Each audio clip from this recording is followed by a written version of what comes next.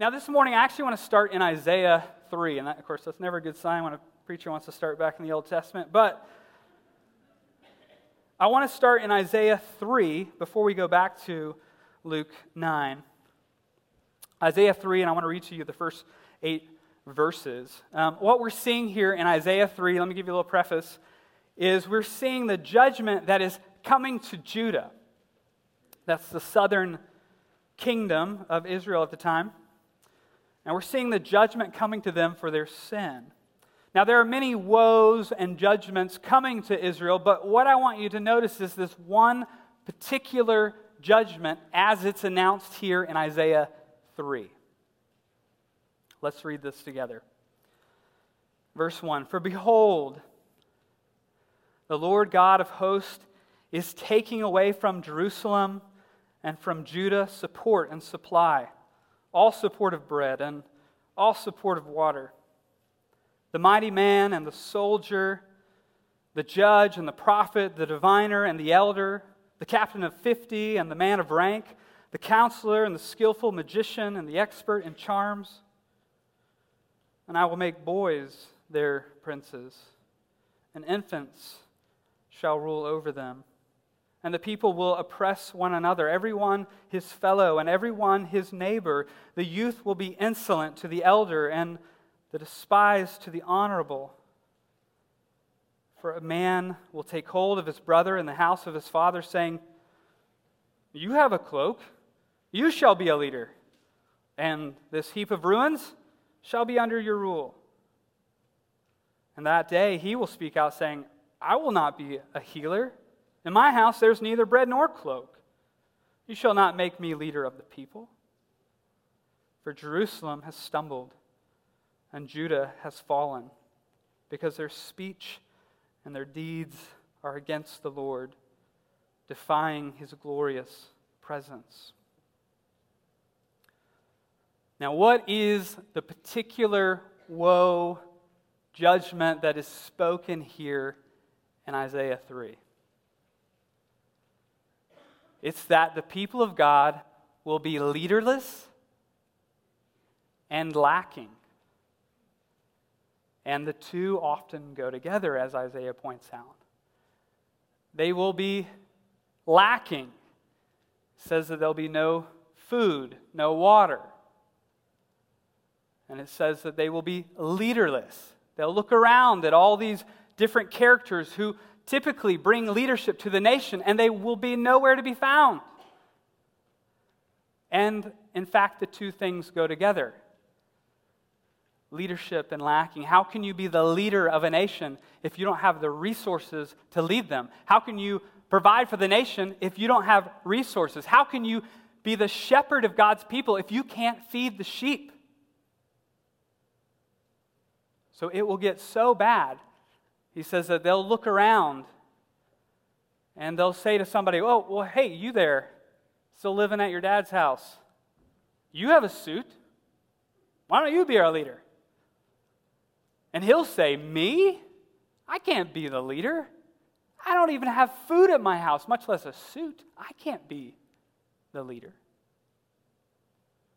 So the judgment, part of the judgment coming on Israel will be that they are leaderless and lacking. And this would all come to pass. Both kingdoms fall, the leadership fails, and Israel falls and is exiled, is kicked out of the promised land. And all the judgment for their sin comes down on them in the exile. Now, fast forward 700 years to the time of Jesus. When Jesus arrives on the scene, the worst of the foretold woes has passed. They were in exile, but now they've returned to the promised land. But in many ways, when Jesus arrives on the scene, they're still not back. They're still in a tough spot. They are still suffering the lingering effects of these judgments. And in fact, one of the things they're still suffering from is that they are leaderless and lacking. Who is the king in Israel when Jesus arrives on the scene? Who is the rightful Davidic king? No one. They answer to Caesar and his puppets. There's King Herod, but he's not a Davidic king. He's just one of the political players for the empire. And where are the riches, the abundance of the king? Days like when David was king and Solomon was king, and Solomon made silver as common as rocks. Well, those days have not returned. And the resources that Israel had were funneled through and controlled by the Roman Empire. They're paying taxes to Caesar. Herod directs the funds. So when Jesus arrives on the scene, they're still suffering from these effects of Isaiah 3, leaderless and lacking. But now, there's a whisper of a Messiah. There's whispers that maybe the Messiah has come.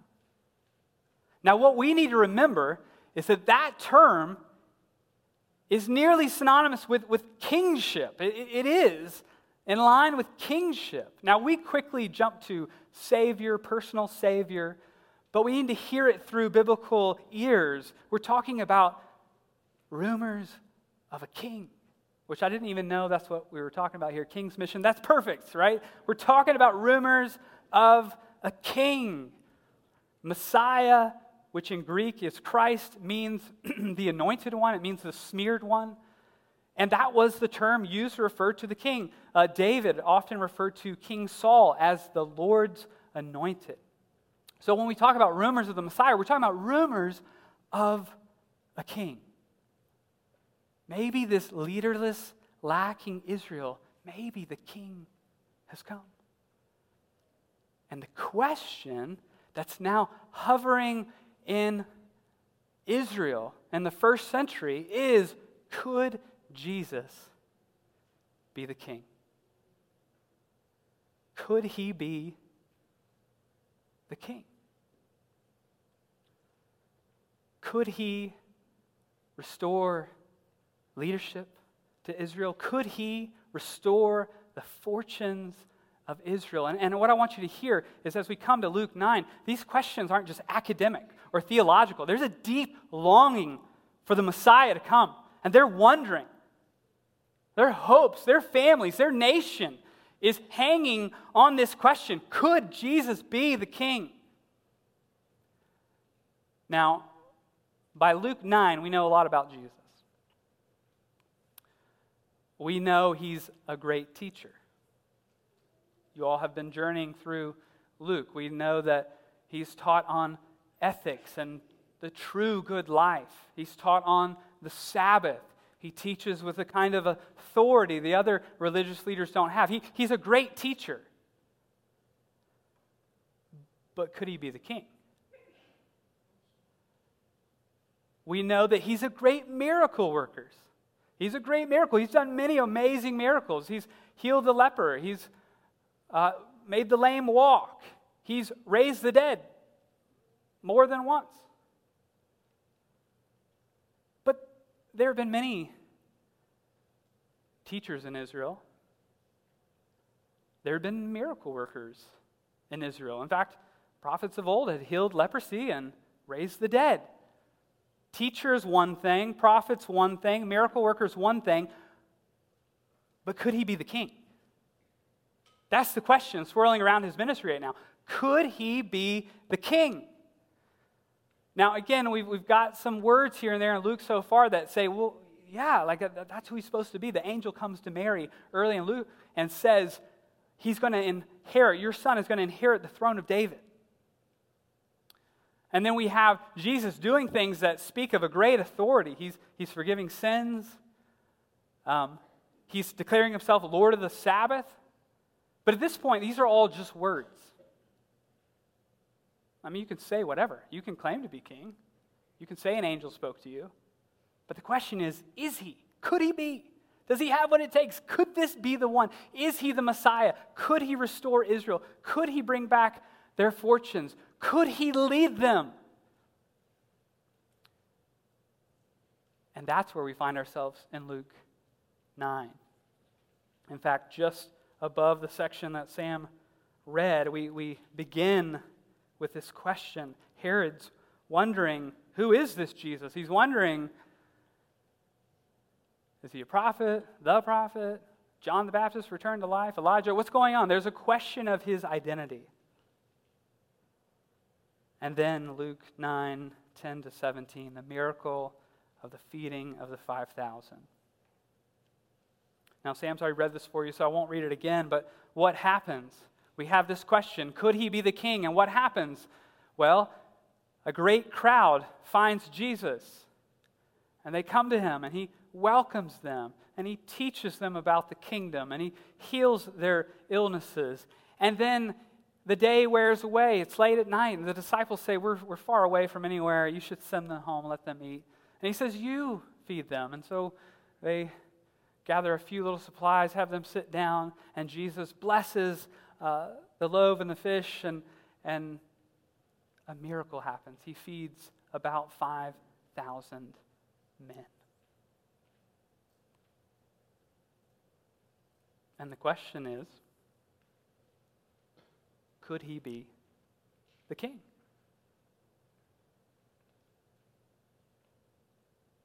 Could he be the one? Isaiah said, there's no one in Israel who could lead because Israel has lost its leaders. Israel has lost its resources. Who can be the shepherd of Israel if they can't feed the sheep? Isaiah has said, people will look around and say, well, you could be the leader, but the person will say, well, I can't be the leader, I don't have food. Jesus just fed 5,000 men. Could Jesus be the king? Could Jesus be the one? This miracle is supposed to give us the resounding answer. Yes. He could be the king. Does he have what it takes to lead the nation? Yes. He could be the king. Does he have the resources to shepherd God's people? Yes. He could be the king. And this miracle, as we progress through Luke, now moves us towards the kingship of Jesus. That not only is he a great teacher, not only is he a great miracle worker, but he could be the king. He could be the Messiah. He could be the one to come, the Lord's anointed. And the nature of this miracle and the scale of this miracle is meant to clarify that he could be the king. Now, so far in Luke, what we've been seeing is Jesus working at these individual levels. He's been changing lives, one life at a time. He's been going around ministering, teaching. But here, as we move to the feeding of the 5,000, we move to something of a national scale. He fed 5,000 men. And the gospel writers all want to make sure that we get this.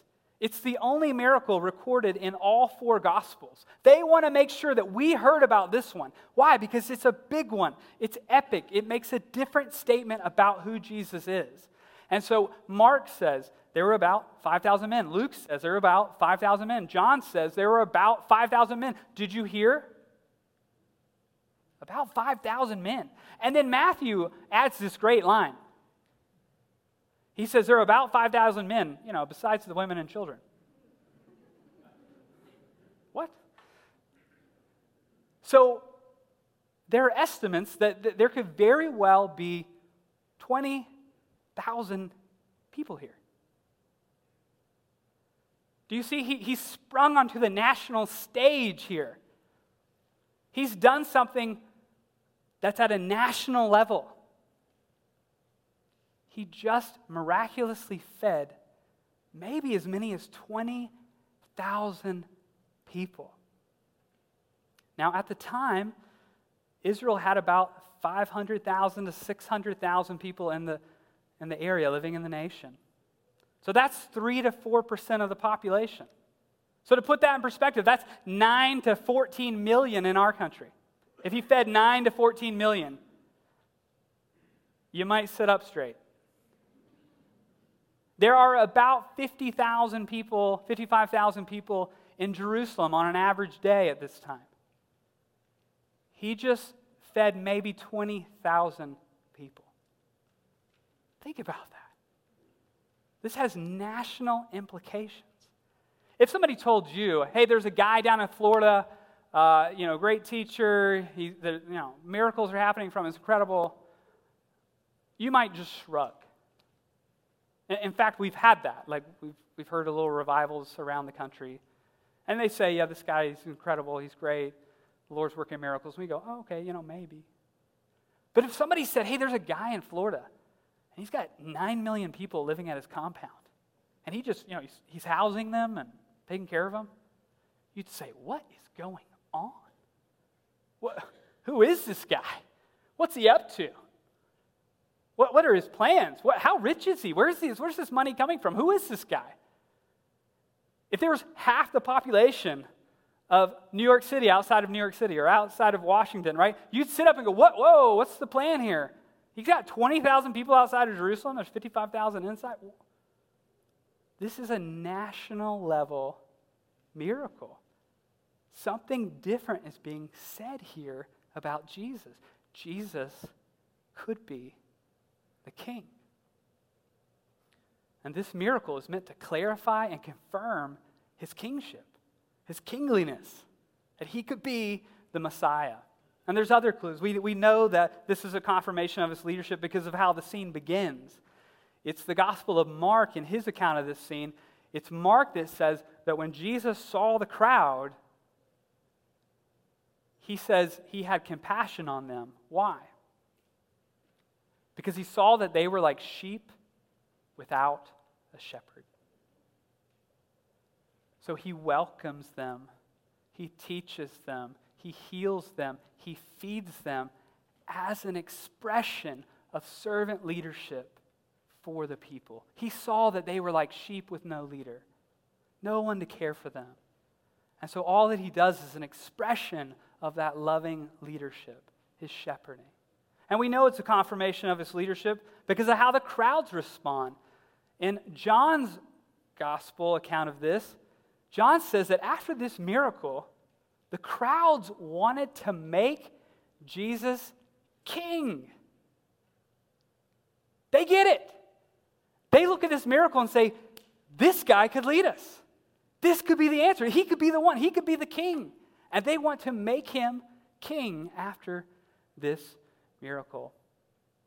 And we know this is a confirmation of his leadership because of the way Luke frames it. Luke wants us to see that. It starts with Herod asking, right before this, okay, who is this Jesus? Some say John, some say Elijah. Who is this Jesus? And then Luke ends it with the question of, well, who is Jesus? Now, I'm not sure who's preaching next week, and is it you? Okay, well, I'm going to get into verse 18 a little bit. But, all right, we're good. Okay. But we get to Jesus saying, okay, the crowds, who do the crowds say I am? They say, well, you maybe a prophet, maybe this. Peter, who do you say I am? And Peter says, you are the Christ, which means you're the king. How do we go from Herod, who are you, to Peter, you're the king? Feeding of the 5,000. You're the king. You could be the king. So, who is Jesus? Could he be the one? This miracle shouts from the rooftops, yes, yes, he could be the king. He is able. He could lead Israel.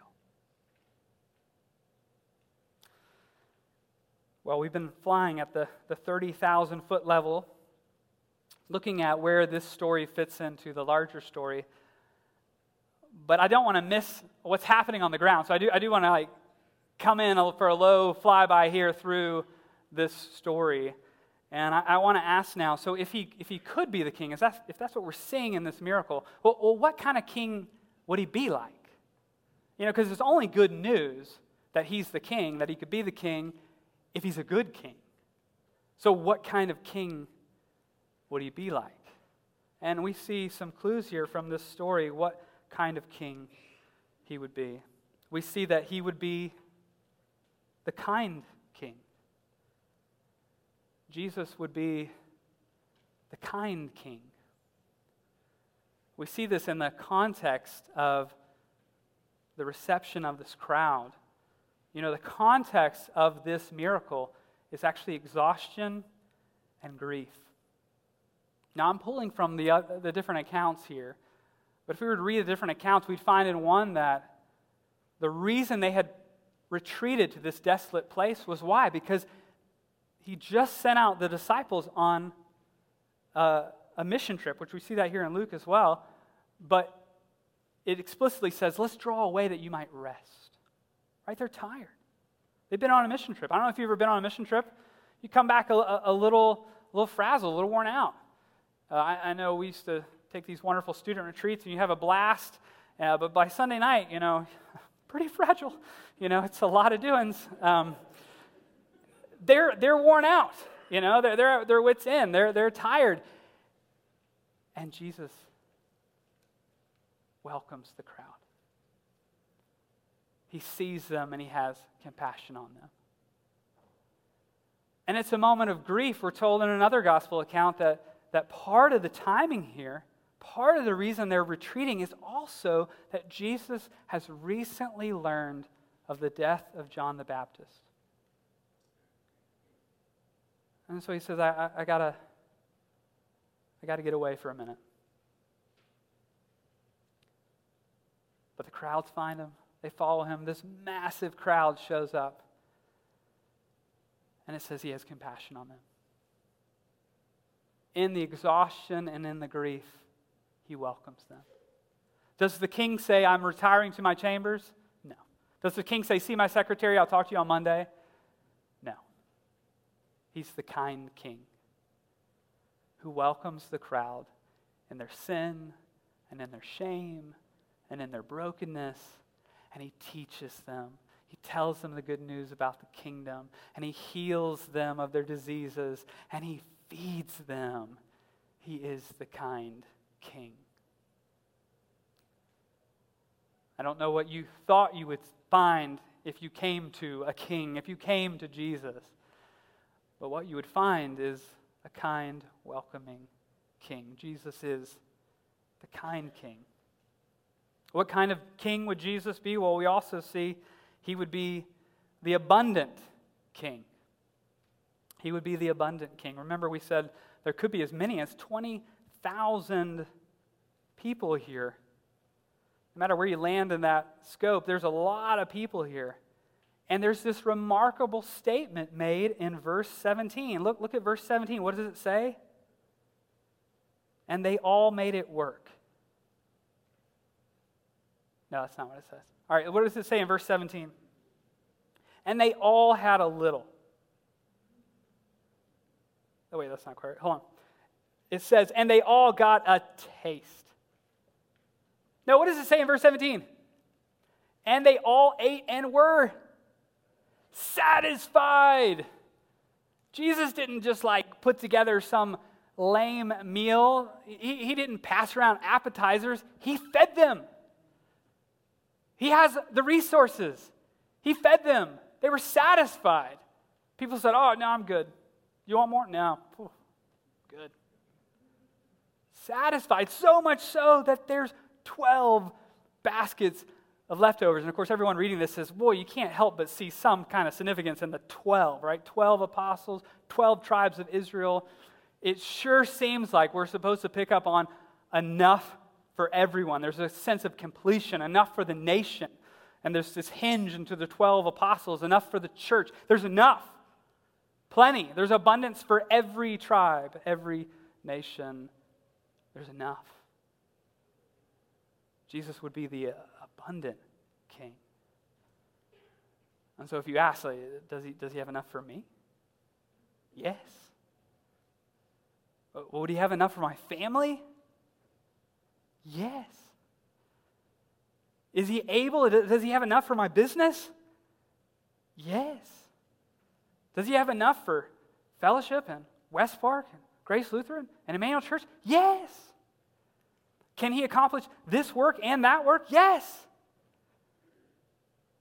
Can ministries thrive in all directions? Yes. We probably don't dream big enough. He has enough. He's abundant. He has all that we need and more. He is the abundant king. And what kind of king would he be? He would be the delegating king.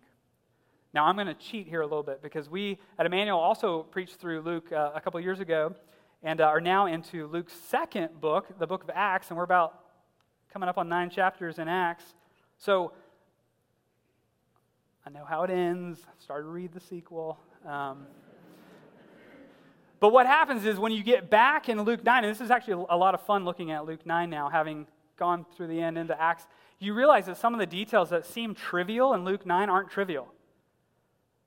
And you realize that some of the things that seem like incidental to the story aren't incidental. That they're actually threads. And this right here, what seems like an incidental detail that he says, well, you feed them and you organize and you pass it out. That seems like, well, I don't know. That's some detail of the story, I guess. No, that actually ends up being a bedrock principle. He's a delegating king. He delegates his authority. And you will see as the story progresses and as we get into the church age and Acts, you'll see just how much he works through his church. In fact, the two are so close, they're almost synonymous at times. There'll be a scene in Acts where a couple lies about how much money they donated to the church. And Peter will say, you didn't lie to men, you lied to God.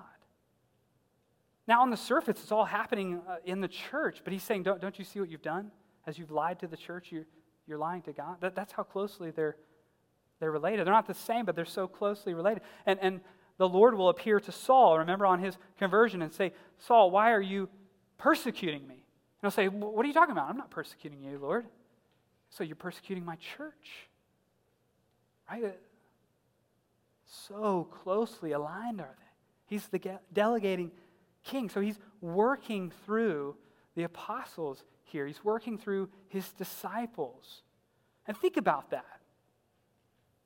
Your experience of the miracle may have been Peter standing in front of you, handing you some bread. That might have been your experience of the miracle. And we say sometimes, I want to see the Lord at work in my life. I'm wanting to see, I came here to see Jesus.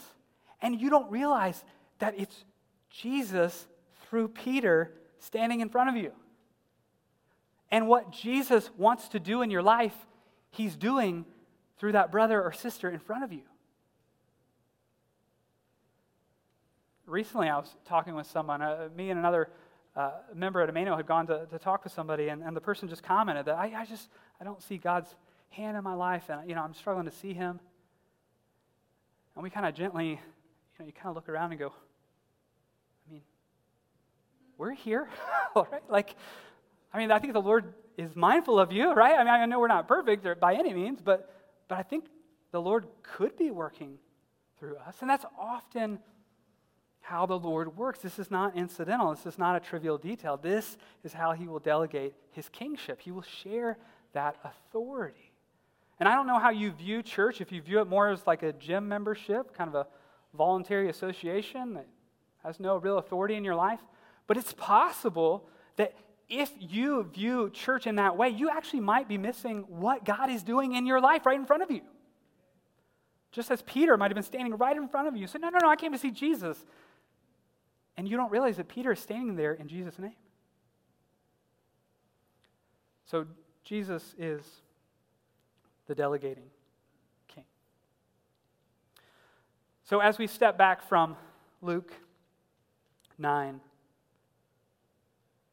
we conclude that Jesus could be the king. He could lead Israel. He could very well be the shepherd of Israel. He could be the one.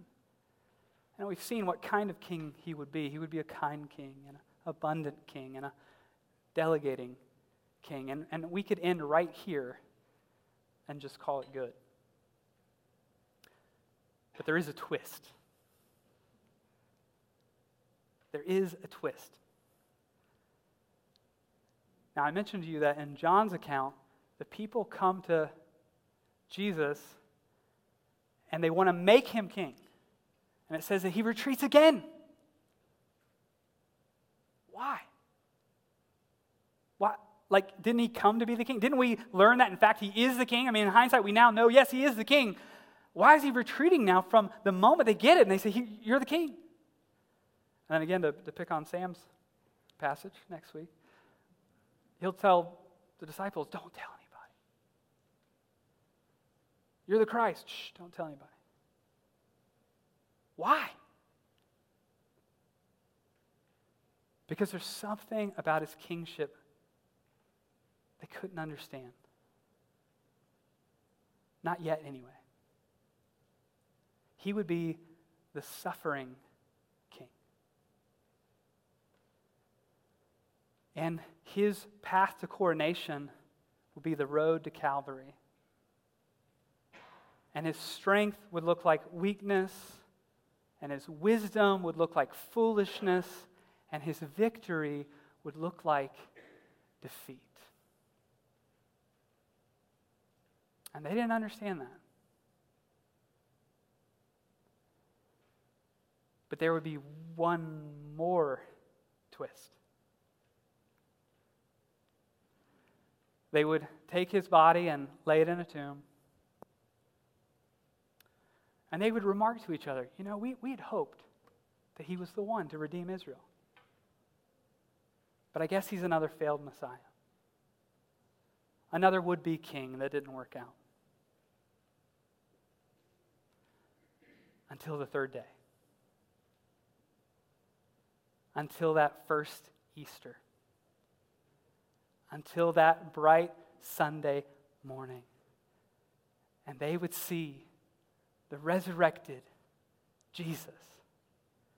And they would know something that was beyond their imagination. That in his resurrection, in his defeat of sin, in his conquering of Satan, in his vanquishing of death, that not only was he the king of Israel, but he was the divine king of the universe. Jesus is the divine king of the universe. And this morning you must understand that it's not just that Jesus could be the king. It's not just that he was the king of Israel, but that he is the divine king of the universe. And he will suffer no rivals. And he must be king over your heart. And he must be king over your family. And he must be king over your career and your ambitions. And he must be king over West Park. And he must be king over Emmanuel. He must be first. We must always, everywhere we go, first pledge allegiance to King Jesus. He is the king. But the good news is, he's a good king. He's a kind king. One of my favorite stories in the Old Testament is the story of Mephibosheth. That's hard to say. Say that 3 times fast. Mephibosheth is the grandson of King Saul, the failed king of Israel. And Mephibosheth's life has been a disaster. It's been tragic. What happened to Mephibosheth is when Saul dies and his dad, Jonathan, dies, he flees. His nurse takes him and they flee. Why do you flee? Because what do you do with the heirs to the throne when the king is dethroned? What do? You kill him. So they take off running. And in the haste, somehow he's injured. And he's crippled forever. And he lives in hiding. The the forsaken grandson of King Saul. And he lives in obscurity. But then one day, the dreaded call comes. The new king, King David, has found him. And he wants him to report to the king. And you can imagine Mephibosheth. The fear. The dread. His sorry life now surely coming to an end. And he's brought before the new King David. And he falls on his face and he says, I'm your servant. But what Mephibosheth didn't know is that all along, David had sought him to show him kindness. And he said to Mephibosheth, don't be afraid. I want you to be with me always. And I want you to share in my kingdom. And I want you to sit at my table and eat with me always. And friends, we're glimpsing in that the heart of Jesus, the heart of King Jesus. That is his desire for you. He sought you.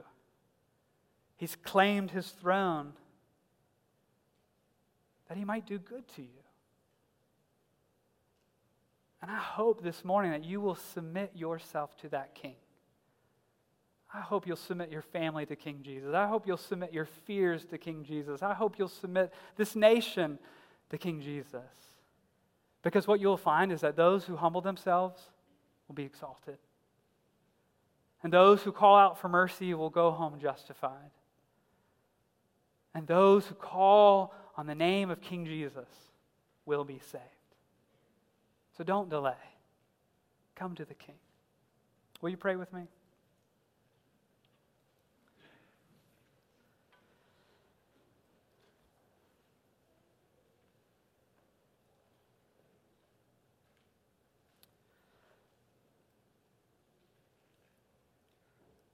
Lord Jesus, we thank you that you are the King. Lord, we've sought after so many different leaders and sources of significance. We're looking for the way. We're looking for ultimate answers. But you are the true King, the true ruler of this universe. You are the true teacher and guide.